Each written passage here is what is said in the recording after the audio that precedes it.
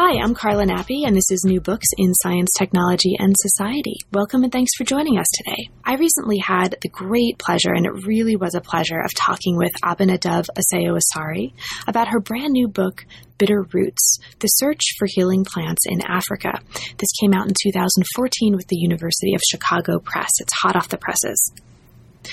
This is a story that's a really wonderful account of the transformation of plants into pharmaceuticals as this has emerged in three spaces in what's broadly defined as Africa. So Ghana, South Africa, and Madagascar. And in each of the chapters, Asayo-Asari takes a plant as a case study for looking at the various actors involved in these transformations, the spaces of these transformations, the way that these transformations can help us understand the emergence of a system of credit, of priority, of patenting that acts and has acted as a form of empowerment for different communities within this broad history of science and medicine. So it's a really interesting local set of case studies about the history of plants, of drugs, of pharmaceuticals. But at the same time, and this is one of the really wonderful things about the book, Asayo-Asari is using these local case studies to challenge the very idea of a local study. So one of the things that comes out of the book is that she's asking us to critically assess what it means to talk about and to make claims about and assign priority based on local knowledge, local traditional practices, indigenous knowledge. And the problem is this. Simultaneously, as a field, as a community of historians of science and medicine and practitioners of the various fields associated with these topics, with this set of ideas, we are on the one hand giving increasing priority to the importance of movements, of circulation, of a kind of poly-sided and polyvocal history of science and medicine. And that's great. But how can we reconcile that with a set of stories that's continually about locating science in place, right? So if knowledge is constantly on the move, how can we situate it in any one place over its history, right? So it's a really interesting tension. It's an extraordinarily well articulated story of this tension. And because the book does such a great job at raising these very sophisticated, very critical issues, it speaks well beyond the field of histories of African science and medicine, history of local science and medicine, or really history of science and medicine in the first place. So it's worth reading if you're interested in Africa, if you're interested in plants, in pharmaceuticals, in drugs, in a set of really good stories, or even just if you are interested in what it might mean, what it can mean, and what we should be thinking about in talking about local knowledge practices and assigning priority to them. So it's a great book. I hope you have a chance to read it. I hope you enjoy it, and I hope you enjoy the conversation. Thanks for listening. I'm here today to talk with Abinadov Asayo-Asari about her new book, Bitter Roots, The Search for Healing Plants in Africa. Welcome to New Books in Science, Tech, and Society, Abina, and thanks very, very much for making time to talk with me today about a book that I really, really loved. So congratulations on the awesome book, and thanks for being here today. Thank you, Carla. It's an honor. I'm really excited about our conversation. So, Abina, could you start us off, as is traditional for the channel, by saying a little bit about yourself and your background, and specifically, what brought you to the history of science and medicine in modern Africa? Sure. So I grew up with my feet in two worlds. One was rural Pennsylvania, where my dad was a professor of chemistry at Penn State University. He's from Ghana. My mom's American, and she's from the U.S. We spent a good amount of time both in Pennsylvania and back in Ghana, where my father often consulted for mining industry. And being in two places in my childhood exposed me to a great deal of health disparity in terms of my American family, the kinds of medical concerns that they had versus the medical concerns of my Ghanaian side, and the types of medical interventions that were available to them. So from a really early age, I was quite aware that families living in Ghana were much less healthy, maternal mortality was a big factor in structuring my father's side, but he lost both his mother and his sister in childbirth, versus my mom's family in the U.S. They confronted cancer, they confronted diabetes, and there were a lot more health interventions that were possible for people living in the U.S. One thing that was also common to growing up in rural Pennsylvania and spending time in Ghana was actually traditional medicine.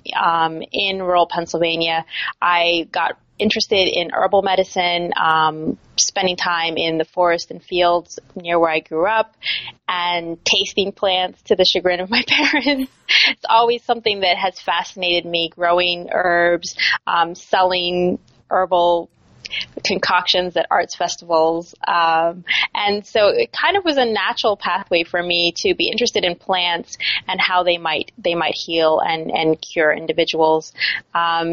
When I went to Harvard as an undergraduate, history of science was a growing field. It was a really exciting time to be in the department. The social construction of medicine and knowledge was a whole new way of thinking about the world for me, that medicine was not necessarily a fixed construct. It was something that people shaped. It was something that changed over time. I think my background and then also being at Harvard at just the right time helped me get excited about this field. So the book itself that we're talking about tells the story of 6 different plants in 5 substantive body chapters, all of which were sourced in African countries, that competing groups of plant specialists and plant specialists both within and beyond Africa have tried to transform into pharmaceuticals since the 1880s. And so the book focuses on key moments of exchange of knowledge and materials in the case of each of these plants: rosy periwinkle, Asiatic pennywort, grains of paradise, strophanthus, cryptolepis, forgive my pronunciation here and beyond, hoodia? Yes. Is that right? Yeah. Okay. So you've talked a little bit about how you came to work on and be interested in plants specifically within the broader field that you work on. Can you talk a little bit about how you came to this particular way into the history of plants and in modern African history? So why bioprospecting and biopiracy, and why these plants in particular? Yeah, sure. So the first interview for this book dates to 1997, when I was an undergraduate doing thesis research in Ghana. I was staying with family who are midwives, actually. And at that time, I was really trying to understand maternal mortality and my own family's experience with losing mothers in childbirth, and historically what had been done to counteract this, and what were some of the political policy interventions in place in the late 1990s. One thing that really fascinated me, talking to women who were traditional birth attendants and nurse midwives, were the plants that they were using to combat maternal bleeding, health, perinatal care before and after labor, the ways they were making soups infused with particular plants to help heal women. So they started noticing that I was actually asking a lot more questions about the plants than necessarily their framework for questions that somebody who's interested in midwifery should ask. So things about like the whole birth process and how babies were born. I was less interested in that at that point and much more interested in the plants. So they told me I should go talk to this elderly gentleman named Oku Ampafo, who was seen as the father of plant medicine in Ghana. And that was a really important interview for me. He was actually on his deathbed, as it turned out. He died several months later. He was paralyzed and he was blind. But he was kind enough to allow me to speak with him about how he as a physician got interested in herbal medicine in the 1940s. This is a Ghanaian who had grown up in colonial Gold Coast, goes to Scotland to become a physician, comes back during World War II, and sets up his own practice, healing people as best he can using a combination of herbal remedies and imported pharmaceuticals. He starts doing research on how he might transform some of the more viable herbal remedies into drugs. So my way into bioprospecting in Africa really came through my conversation with Oku Ampofo and then a number of his colleagues and other scientists in Ghana over the years. These are individuals who are very much considering themselves to be African, Black Africans, who are scientifically minded, but are also trying to make sense of the herbal knowledge that is indigenous to where they live, traditional medicine, traditional remedies, and find ways to interface this herbal knowledge with pharmaceutical chemistry. So, ironically, for a lot of people, they think of bioprospecting, they think of scientists from, say, North America or Europe going into perhaps South America. The Amazon often comes to mind, looking for new cures, talking to shamans. The way I came into it was really from a Ghanaian perspective. It was from talking to women who were healers and also talking to this particular Ghanaian who became a legendary figure in terms of his advocacy for plant medicine. Great. Now, and we'll talk about him a little bit also, a little bit more later on when we get to that chapter of the book. So this did begin, if I'm not mistaken, at least in part as a dissertation project. Is that right? Yes. So, Abinette, can you talk a little bit about that transition in the transformation from dissertation to book? Were there any major changes, either in the way the project looked and or in the way you were conceptualizing what you were arguing and how you wanted to argue it? Yeah, sure. So the dissertation was wholly about Ghana. I spent a couple of years doing research in Ghana, a Fulbright fellowship, and then another year, a few years later, interviewing Ghanaian scientists, Ghanaian healers, and looking at the archival record in Ghana and also in the United Kingdom to make sense of the bridging between the colonial period and the post-colonial period. And what I really focused on at that point was toxicity and the ways in which the colonial medical establishment was fixated on the idea that traditional herbal remedies in African contexts were poisonous and dangerous. If they were in the wrong hands, they would cause harm.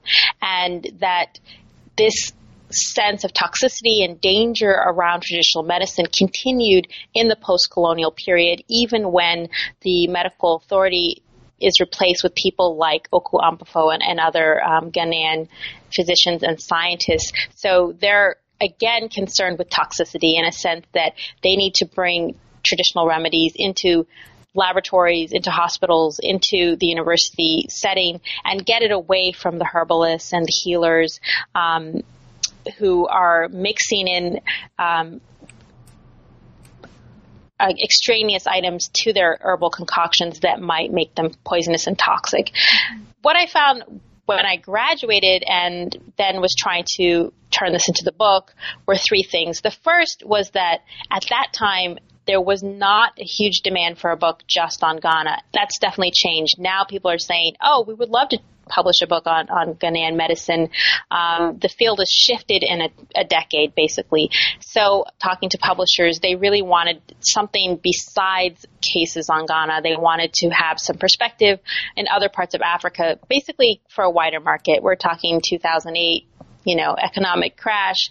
University presses trying to figure out how to remain relevant. So the people I was talking to at that point were saying, please give us a bit more perspective on the rest of Africa. So the second factor was that I'd grown up in Ghana. I had a lot of ties to Ghana. I needed to go somewhere to get perspective on what I'd learned in the dissertation.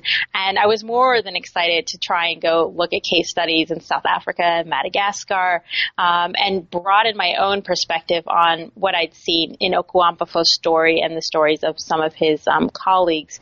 Now, the third thing that happened is that when I actually traveled all the way around the world to Madagascar or South Africa, is that this idea of toxicity and poison and herbal medicines being identified and classified as dangerous in the wrong hands, it didn't carry that well as a framing concept in other parts of Africa. And so I had to really rethink what was it that got me excited about herbal medicine in African countries. It had never been this issue of toxicity. That was kind of this framework I tacked onto the dissertation.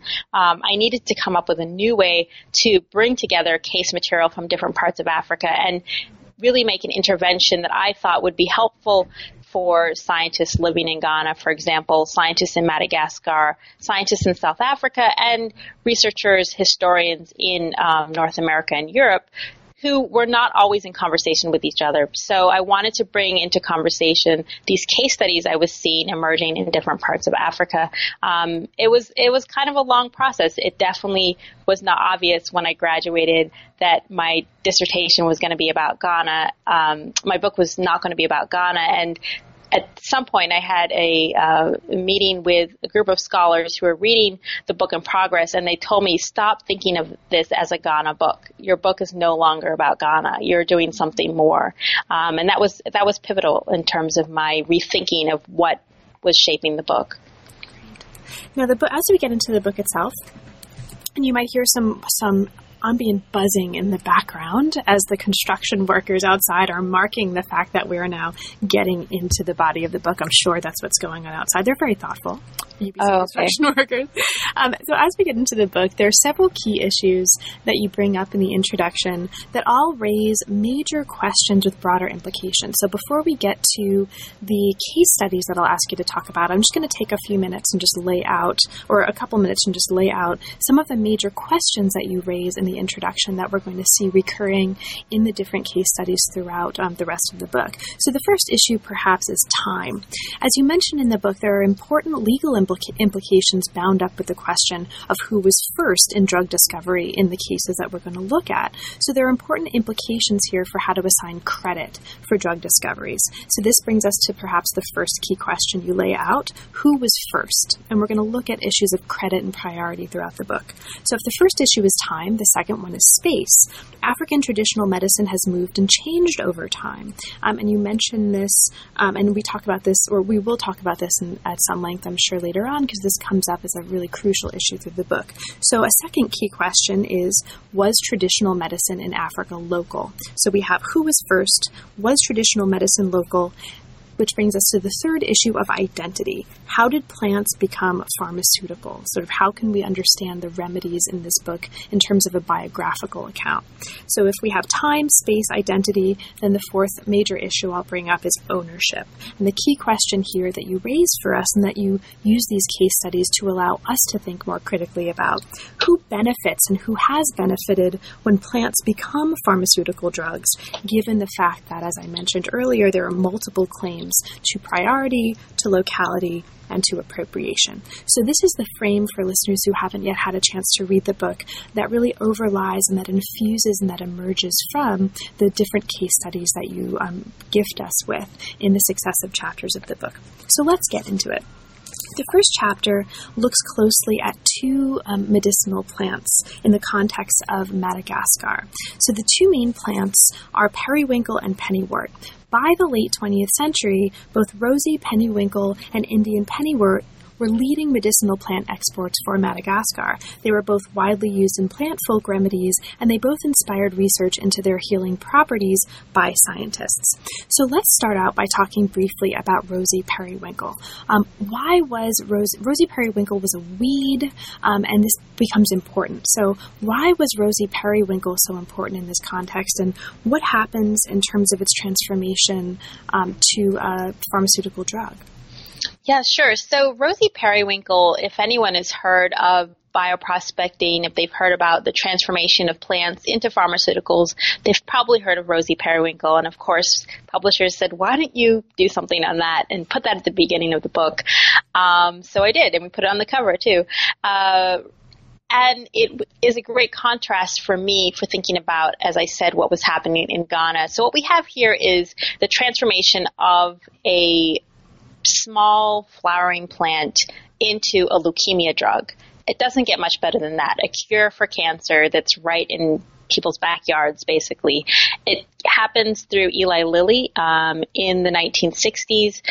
they are actually in competition with a couple other different research groups, but they end up with the bulk of the drug patents surrounding the alkaloids that come from the periwinkle.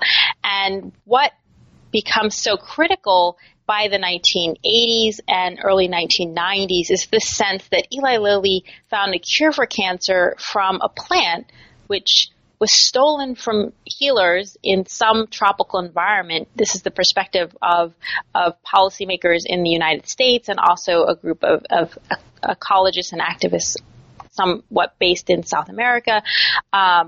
Why would Eli Lilly be allowed to get all of this money and profit, whereas the people who knew about this plant and used this plant traditionally are not getting any money? And this becomes an issue in terms of biodiversity conservation and maintaining all of the possible new cures for cancer that could be in the rainforests.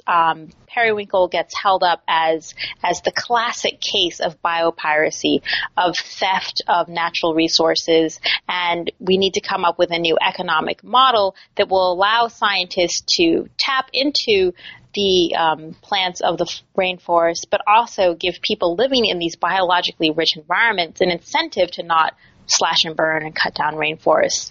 What actually is the case, and I wasn't the first to point this out, but I do have conversations with people in Madagascar, and actually going to Madagascar to see where periwinkle grows and its natural habitat was instructive for me. What we think is that periwinkle originated in Madagascar. It has the largest kind of diversity within the species on the island nation of Madagascar, and that Madagascar periwinkle is then going to be distributed around the world.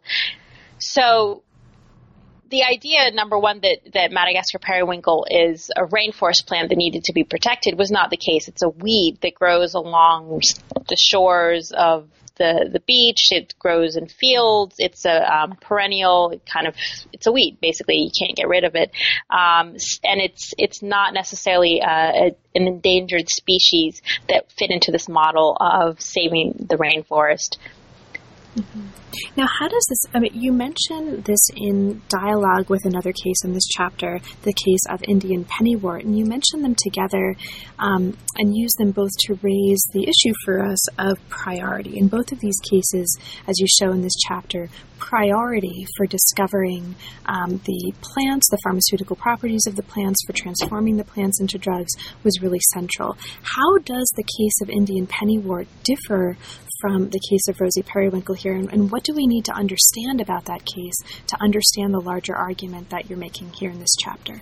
Yeah, sure. So what's interesting to me is that I went to Madagascar thinking that perhaps Eli Lilly had stolen research of Malagasy scientists. I knew from my research in Ghana and also in South Africa by that point that there were highly trained individuals in these countries who had long been interested in bringing plants into the laboratory. And I was kind of curious if maybe something like that had happened in Madagascar. I know that some of the work at Lilly had depended on research in the Philippines and Jamaica. Was there also a Malagasy aspect to this story?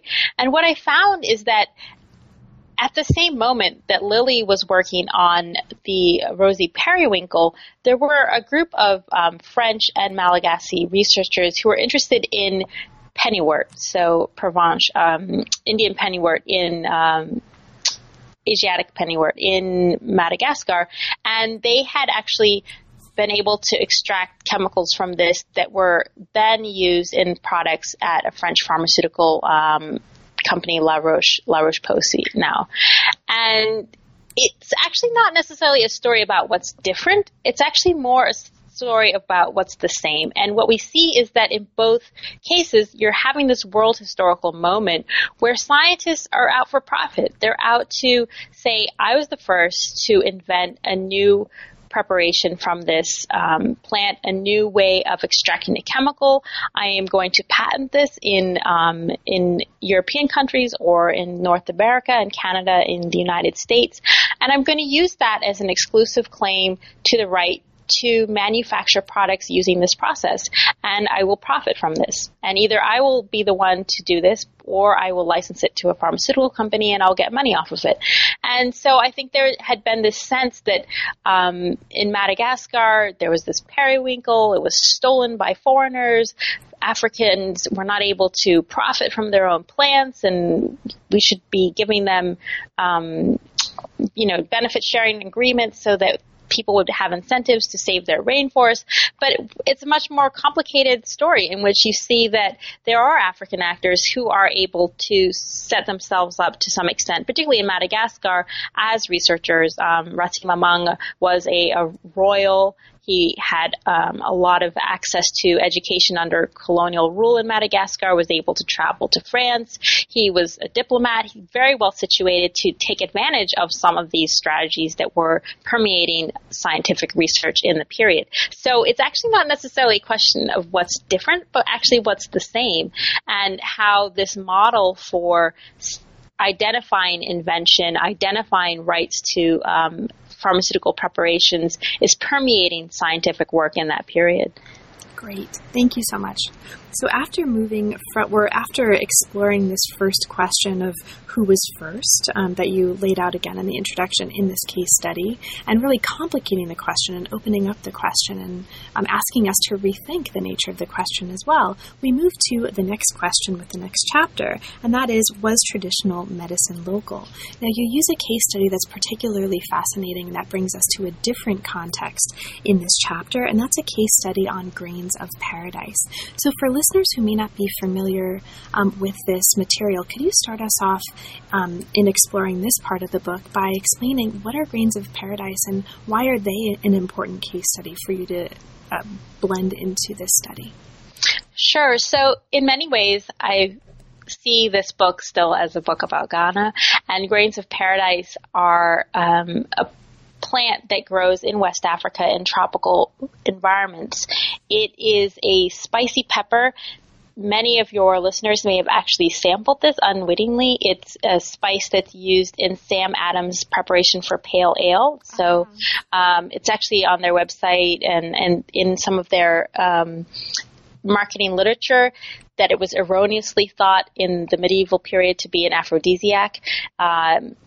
There are actually scientists who believe that there are extracts from grains of paradise which can be used to treat erectile dysfunction, and a Canadian and West African group of researchers actually filed patents at the U.S. Patent Office with the idea that they had found a new preparation and way to cure impotence or erectile dysfunction in men. And this is a plant that I had seen a lot, but not seen it. It's ubiquitous in West Africa. In fact, it's a common ingredient in many herbal preparations.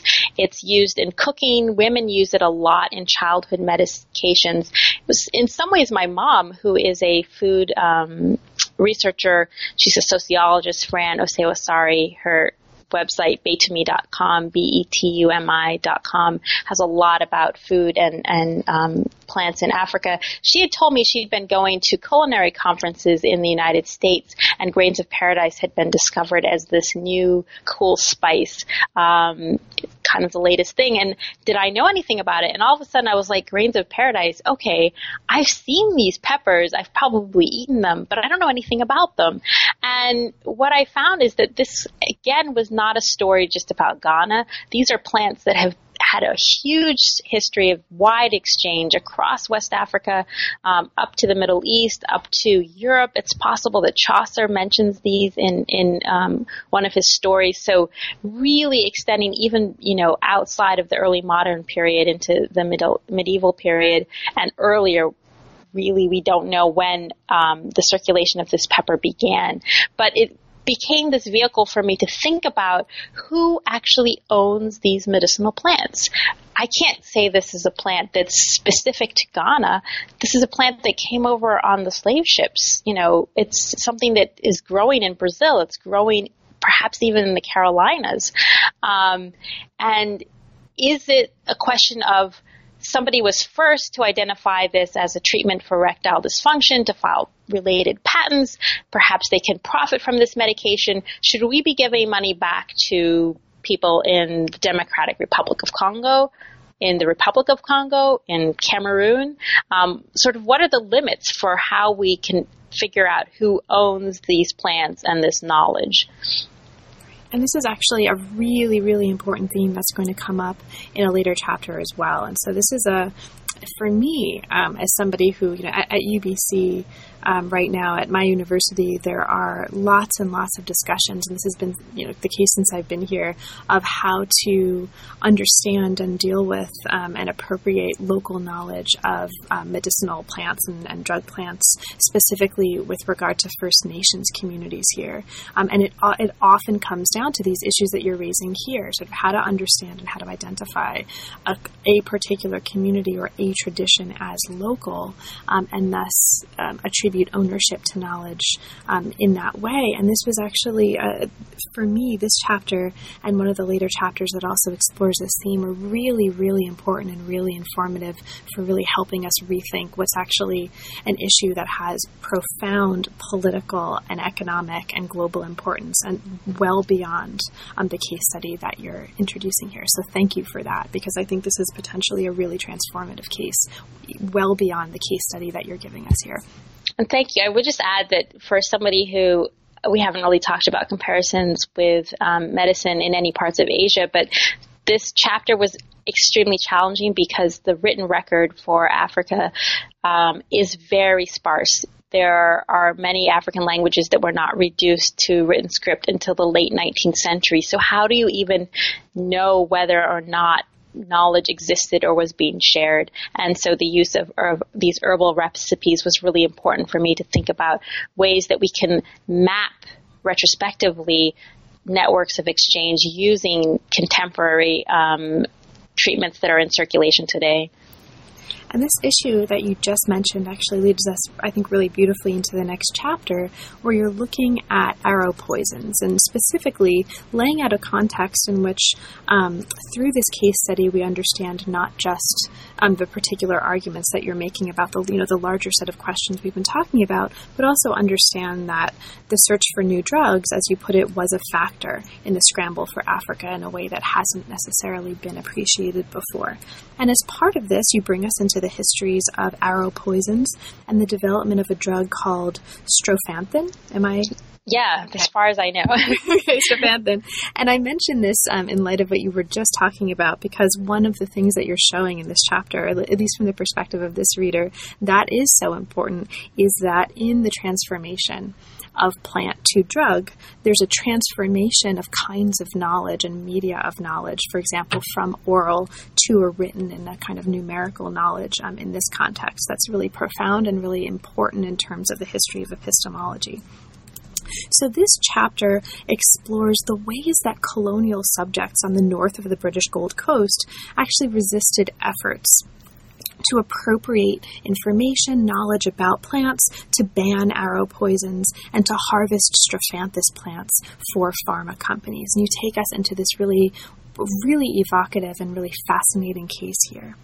So can you talk, so one of the things that grounds this transformation that proceeds throughout the chapter is a transformation from a kind of early use of poisoned arrows through the appropriation of that knowledge and the conversion of poisoned arrow knowledge into pharmaceutical knowledge. So can you start us off by saying a little bit about the use of poisoned arrows in this context? What do we need to understand about how poisoned arrows were used and how that knowledge was appropriated by colonial scientists in order to understand the larger implications of the case of this chapter? Yeah, sure. So this is one of the chapters I've been thinking about for a long time. It was in the dissertation, and it was situated in this idea of toxicity, right? That colonial authorities wanted to civilize African plant knowledge, that it was dangerous in the wrong hands, that there was a way in which new kinds of records and experiments, explanations, products, they could find this new way to harness and control African knowledge. And what better way to do that than to transform poisoned arrows into chocolate-covered pills, basically, that could be used to treat heart ailments, smoker's heart, basically heart palpitations. It's very similar to the chemical that's in foxglove, digitalis. So this idea of transformation in the colonial period, I think, is really helpful because it's a way of thinking about herbal knowledge, traditional knowledge, and thinking about laboratory knowledge that continues up into the present. And for me, I see this as an interlocked set of activities. It's not necessarily something that's going to shift hugely over time. Obviously, there are going to be new ways that we store records and new kinds of experiments that can be done. But the sense that there's this mass of knowledge that's been retained informally through family networks, through healer networks, it's maintained in people's mental databases. It's basically oral knowledge that's passed down within communities. It hasn't been written down. It hasn't been inscribed. And it's that process of writing down knowledge that's so critical to this divide between kind of the scientists and the healers. And this happens in the post-colonial period, as we'll see in the next chapter, that the record keeping for Okuampofo is similar. It's this idea that we need to write down these plant recipes and see if there's new information that we can glean in the process of writing it down and then doing controlled experiments. But at the same time, I don't want to say that there is this major schism necessarily, because the whole act of bioprospecting and biopiracy even is this taking of information from people who actually have much greater understanding of the plants, perhaps. You know, these are people who, in the Strophanthus case, were making arrow poisons for generations. They knew exactly how much of the plant to include with other ingredients to kill people. You know, that's a pretty dastardly experiment, but you know how to kill people with what you're doing, the toxicity level that's necessary. And so one or two European scientists, you know, based in Edinburgh, maybe one or two in Accra, they're fairly ignorant about this. I mean, they have to write a lot of things down because they know nothing. So I think you see the tension that I'm trying to get at. It's on one level, it's an idea of civilization, of civilizing African plant knowledge, but at the same time, it shows the extent to which there's a dependency and the ways that traditional African medicine is really informing early pharmaceutical knowledge. So these poisoned arrows, as you're showing in this chapter, are used as a kind of technology of war, as a technology of resistance in West Africa in the late 19th and early 20th centuries, and colonial officials are attempting, as you're describing it here, to take control to use it. Now, in that process, as you show late in this chapter, of taking control of that knowledge, what's happening is that colonial officials are actually not only obscuring the role of African plant experts in the construction of knowledge about this material, but also obscuring their access to the databases and gardens that manifest and created this pharmaceutical knowledge from these early instantiations of the plant as a drug poison. So can you talk about that aspect of the story, like this obscuring, this prevention of access, and what is important about that element of the story in terms of the larger arguments that you're making in the book? Yeah, sure. So I think this book on one level is talking to some of the questions in law about who should have access to knowledge. I'm not a legal scholar by any means, but I did a lot of reading of articles that were written by law professors who are trying to make sense of some of these questions around access to biological knowledge, genetic information, and this question of things being open and closed, gated and ungated.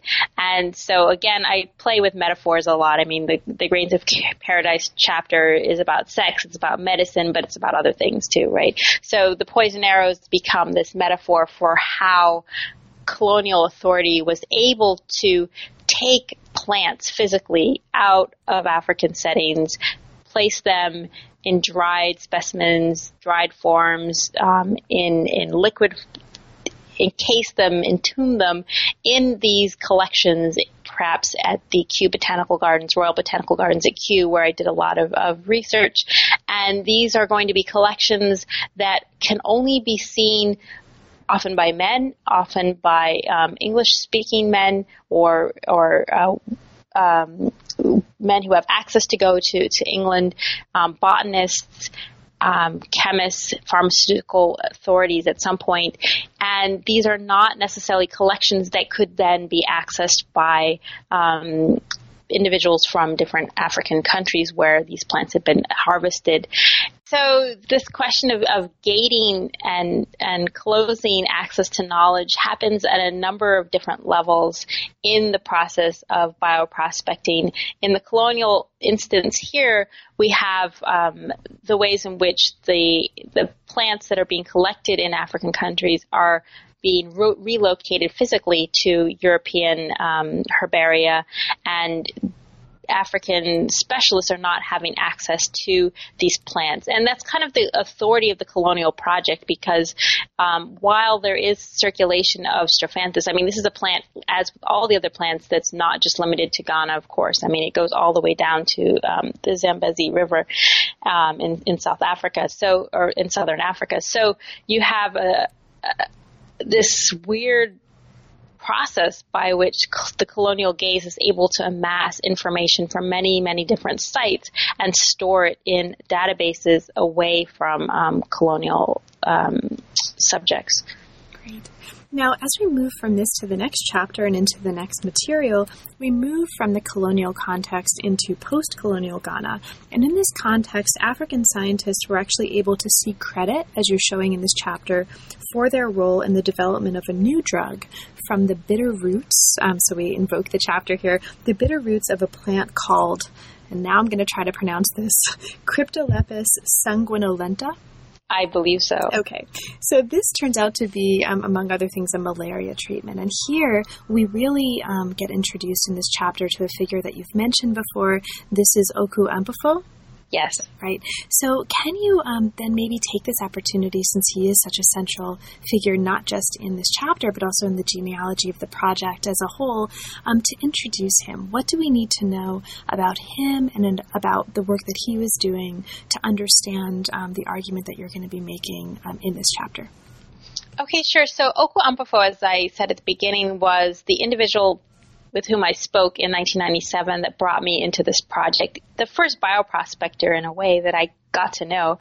And he was a Ghanaian physician. He died in 1998, I believe, 1997, 1998, and was one of the first individuals to receive a Gold Coast colonial medical scholarship to be a physician in Edinburgh. So before this point, before the Gold Coast started to do state sponsorship of medical education, it was only extremely wealthy families that were able to send their children to go abroad to study medicine at medical colleges in Europe. Otherwise, there was training for medical assistants in West Africa, in Nigeria. There was training for kind of midwives, people to do maternal care, often young women, but to become a physician and to become a colonial medical officer was very difficult. And as it turned out, Oku Ampofo, while he did come from a well-to-do family, he actually wasn't given a job in the colonial medical establishment. Even those who were trained through the colonial system found it very challenging to beat out white colleagues, white British young men who were in the country to become colonial medical officers. And so he sets up a private practice in the 1930s and 40s where he is going to be treating people in the rural areas. And that's a big distinction between the white physicians who were coming in through the colonial apparatus at this period. They tended to want to be in urban areas. It would be a hardship post to be in a very rural setting. There are, of course, missionary doctors who sometimes were in rural areas, but by and large, they were not necessarily being cited in these rural areas. Oko Ampofo is important because he is very knowledgeable about the kinds of ailments that everyday people are experiencing, and in particular malaria. For a very long time, malaria was seen from the British colonial perspective as something that was affecting whites. This was a danger. You might have heard of the unbelievably high death tolls of this disease that's spread by malaria, mosquito bites. It wasn't known until the early 20th century that it was spread by mosquito bites. And so it's kind of this mysterious disease that is emanating out of the swamps of Africa. And, you look at lists of governors, they would come to West Africa and die within 3 months, and they'd bring in a new governor, and the soldiers are all dying. But actually, Africans, while they had different kinds of acquired resistance and genetic resistance to malaria, are by and far largely the main victims of the disease in the colonial period. Someone like Oko Ampofo brings this to light, and he's looking for different ways to treat malaria. There's also this question of drug resistance to some of the pharmaceutical therapies that come into play. And Ampofo, in close conversation with healers, is able to identify a herbal remedy for malaria that's widely being used in Ghana and other parts of West Africa that seems to actually kill malaria parasites. So it's a kind of story where sometimes people read my material and are thinking, maybe we should look at some of these expired patents again. And, that's a problem. I'm a historian. I'm divulging all of this information, making it public as opposed to trying to get grainsofparadise.com. Actually, the people who run grainsofparadise.com have been in touch with me, and people interested in revisiting this treatment for malaria have also been in touch. So he basically didn't have the money necessarily to bring it to fruition in his lifetime, but they did get patents from the U.S. Patent Office. Now, there are a couple of really interesting things that are happening in this chapter. I'll just mention one of them and then ask you to talk about the other.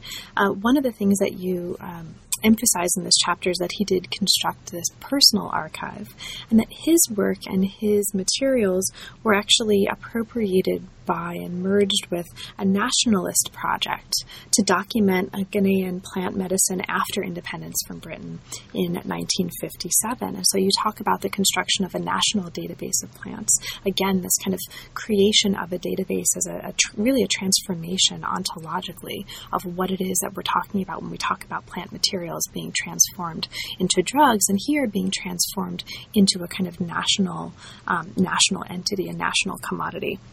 You also, though, talk about his research on alkaloids along with another scientist, Albert Nii Taki. Yes. And this is really interesting because you talk here about the fact that this becomes not just an issue of the kind of the Western biomedical scientists versus the Ghanaian scientists. You talk here about another kind of obscuring, and this is the obscuring of the role of traditional plant experts in the process of transforming a plant into drug by Ghanaian scientists. And so, can you talk about that part of the story, because this introduces another really important community that we haven't talked about very much in our conversation, but that's really central to the work that's being done in this book.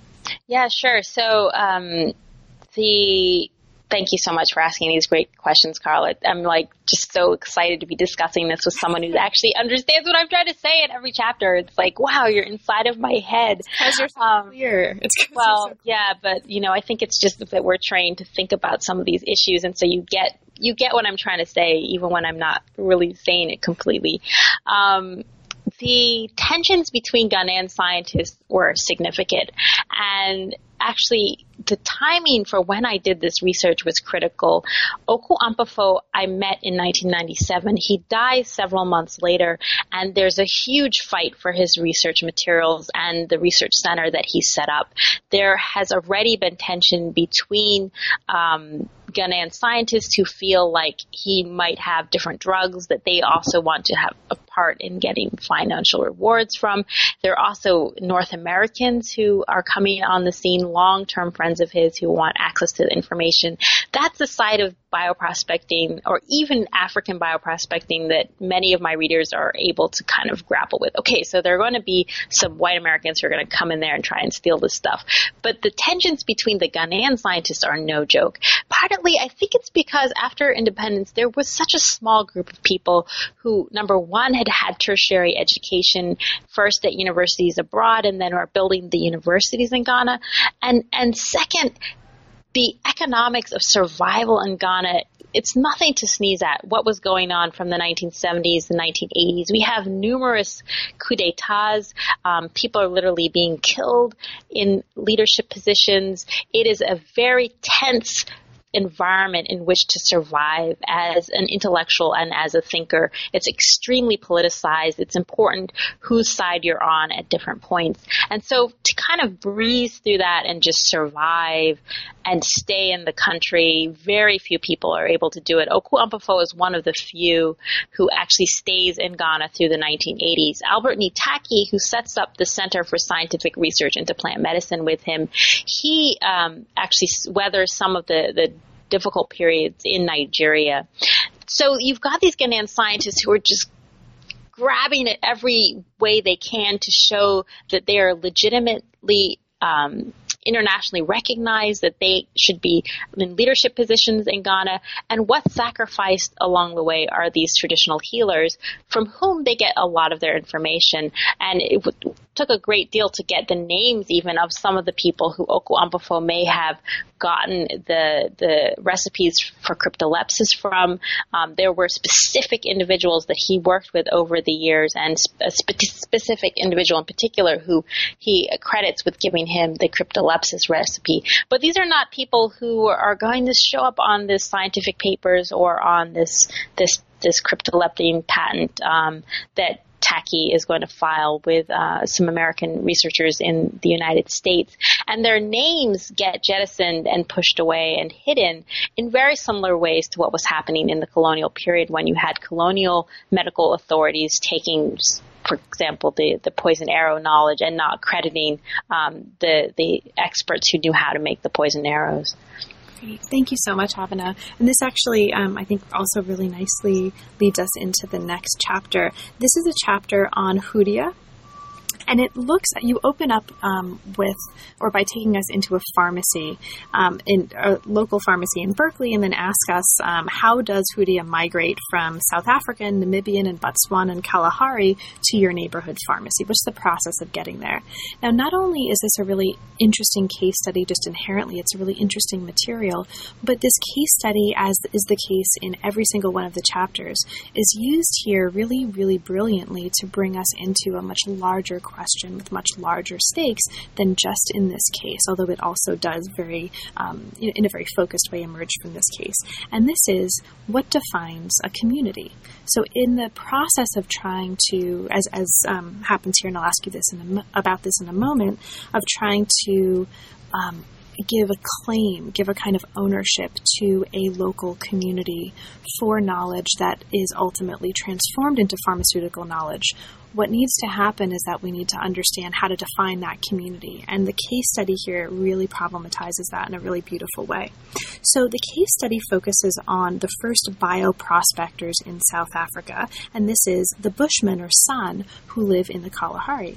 So can you talk for us, as a way to bring us into this case study, about these Bushmen, these San?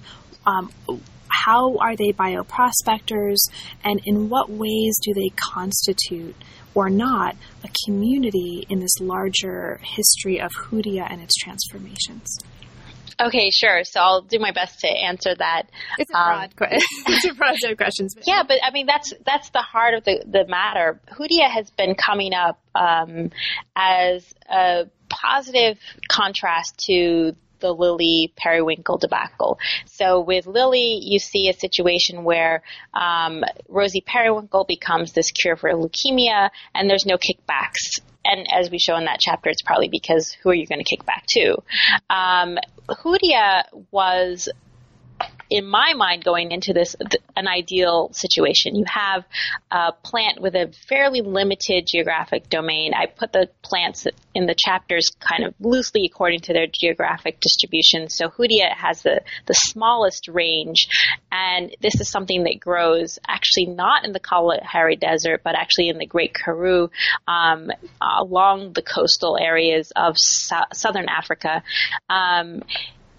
Essentially, you could say these are the original homelands of the Bushmen or the San populations in southern Africa. So you can kind of map on ownership claims. These are communities that have thought to settle first in southern Africa, really a First Peoples group.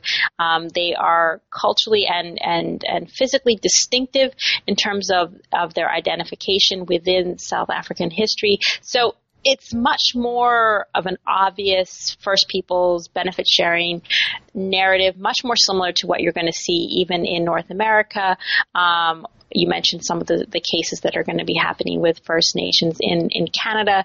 You have a large settlement of Dutch, of British, of white inhabitants coming into an area. And so there are these kind of racial distinctions that we've all come to accept more or less in terms of what constitutes difference between humans. What I saw in South Africa, and I continue to kind of grapple with, is that the location of these plants and the location of the people in the 20th century does not line up. So the identification of the Bushmen and the San with the Kalahari Desert is in part due to migration of a group of people who are oppressed, basically almost decimated in terms of extermination, cultural annihilation, exposure to disease, and retreat into the Kalahari Desert. For 40 or 50 years, extensive documentation of the plants that they use is done by researchers in South Africa, researchers in the United States. Very limited mention of Hoodia.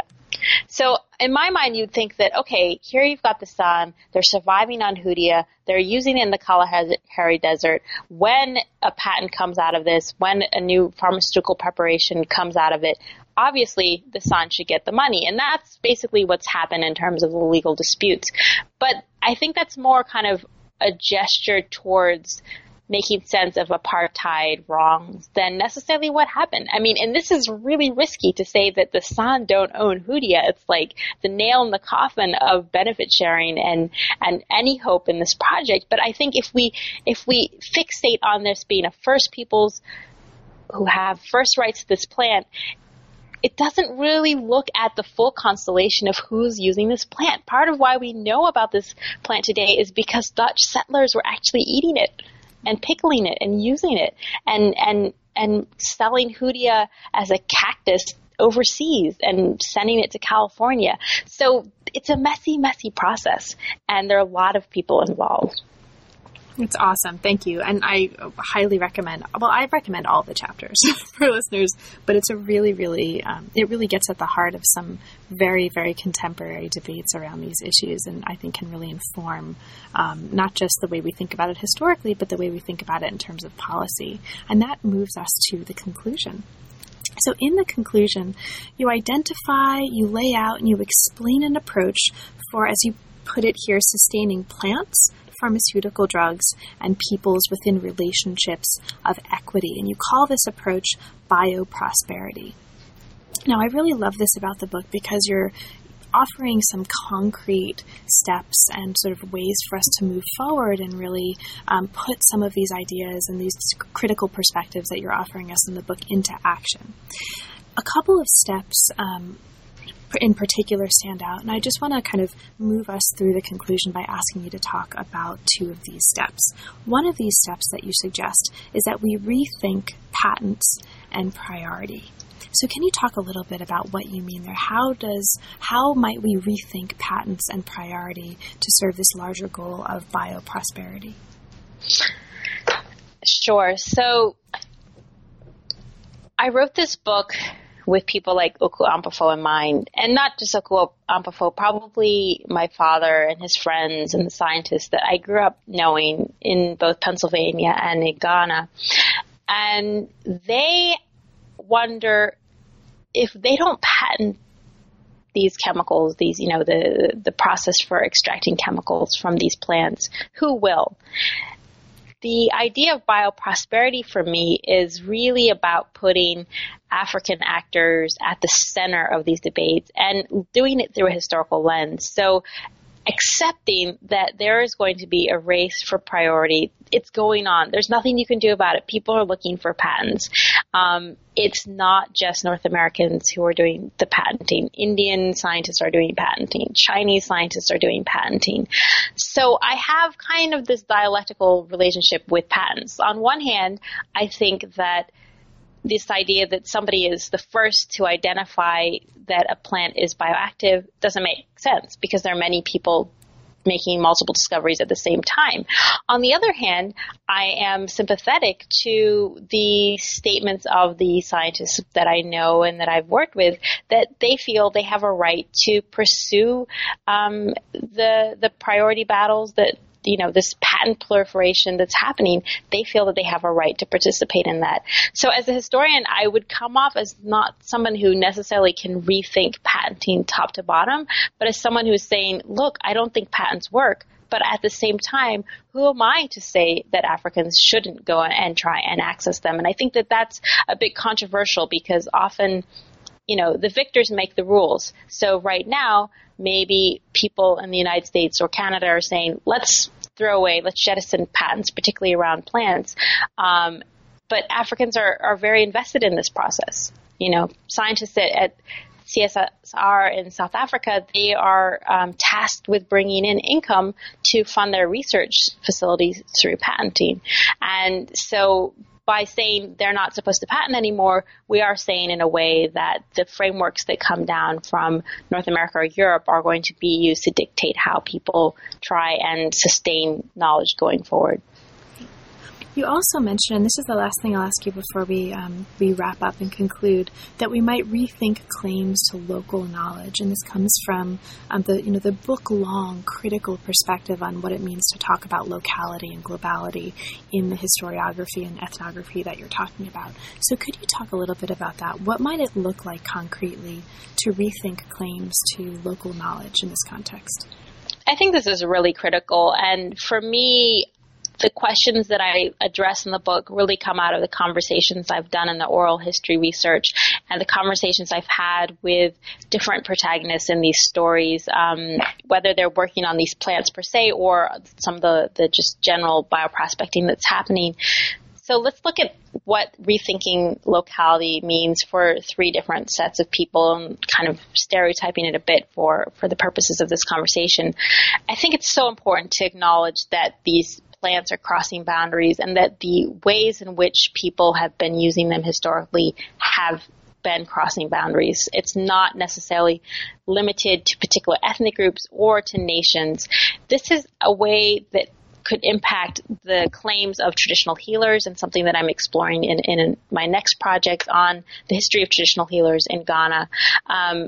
Traditional healers, like African scientists, are telling me, well, I was the first to introduce this tonic, Alafia bitters, for example, in West Africa.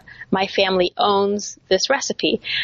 Yes and no. I mean, if you look at Grains of Paradise, you see a plant that is used from Bahia to, Morocco, and often in fairly similar ways. And unfortunately, humans have been in conversation for a long time, and certain recipes stick, and they're shared, and they become this cultural product that can't be reduced to one ethnic group. So I look a little bit at the question of geographic indications, ways in which you can brand remedies as kind of a local brew, something that can be managed through a local association of healers. This is actually, some laws have been put in place along these lines for looking at artistic cultural property in Ghana, for example.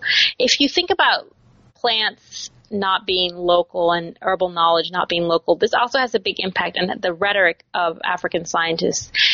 There are scientists in Kenya, scientists in South Africa, scientists in Cameroon who are all focused on trying to get the next, leukemia treatment, Oncoven-Velbin. They want to be like Eli Lilly, the same way the Malagasy scientists wanted to. And I think that there's a lot of folly in the rhetoric, and that's part of why I wrote this book, because these plants don't belong to each of these countries. I mean, I can't understand how you would think that there's this plant that's only in Kenya. I mean, there are some plants with very limited domain, but often the ones that are bioactive are the weeds. They're the ones that are, sides of roads and forests. They have chemicals because they're able to survive in harsh environments.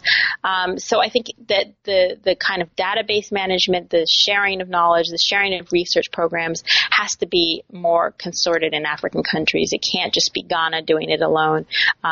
Even the publication of these pharmacopoeias are often nation-based, and I kind of wonder what the purpose of that is if there's so much replication across these national borders.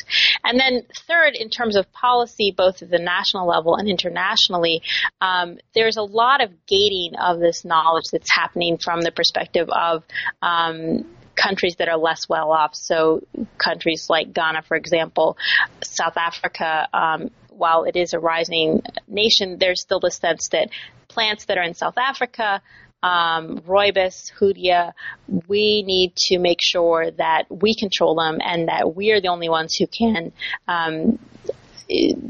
profit from them or manage any profiting that's happening. Again, this is untenable. These plants are crossing, within the Southern African subregion. It's very difficult to say that South Africa owns hoodia, and that comes out in my book. And also in terms of international policy, with some of the benefit sharing structures, we need much more robust ways of thinking about how plant knowledge is going to be shared and controlled across countries. It's not going to necessarily work to gate it within specific countries. So perhaps more questions than answers, but that, if we knew all the answers, people like me would be out of business. Well, Avina, I think that's probably a good place to bring this to a close. There is a ton of material in the book that we didn't have a chance to talk about. It's extraordinarily rich, both in terms of its history and its ethnography, and we really just scratched the surface. Is there anything in particular that we didn't have a chance to talk about, but that you'd like to mention for listeners, and perhaps especially for listeners who didn't or who haven't yet had a chance to read the book? Well, sure. I think that from the perspective of African history, something that students are asking me is kind of, is it possible to write histories of more than one country at the same time, which is kind of what I tried to do here. And I think I've succeeded in some places and definitely failed in others.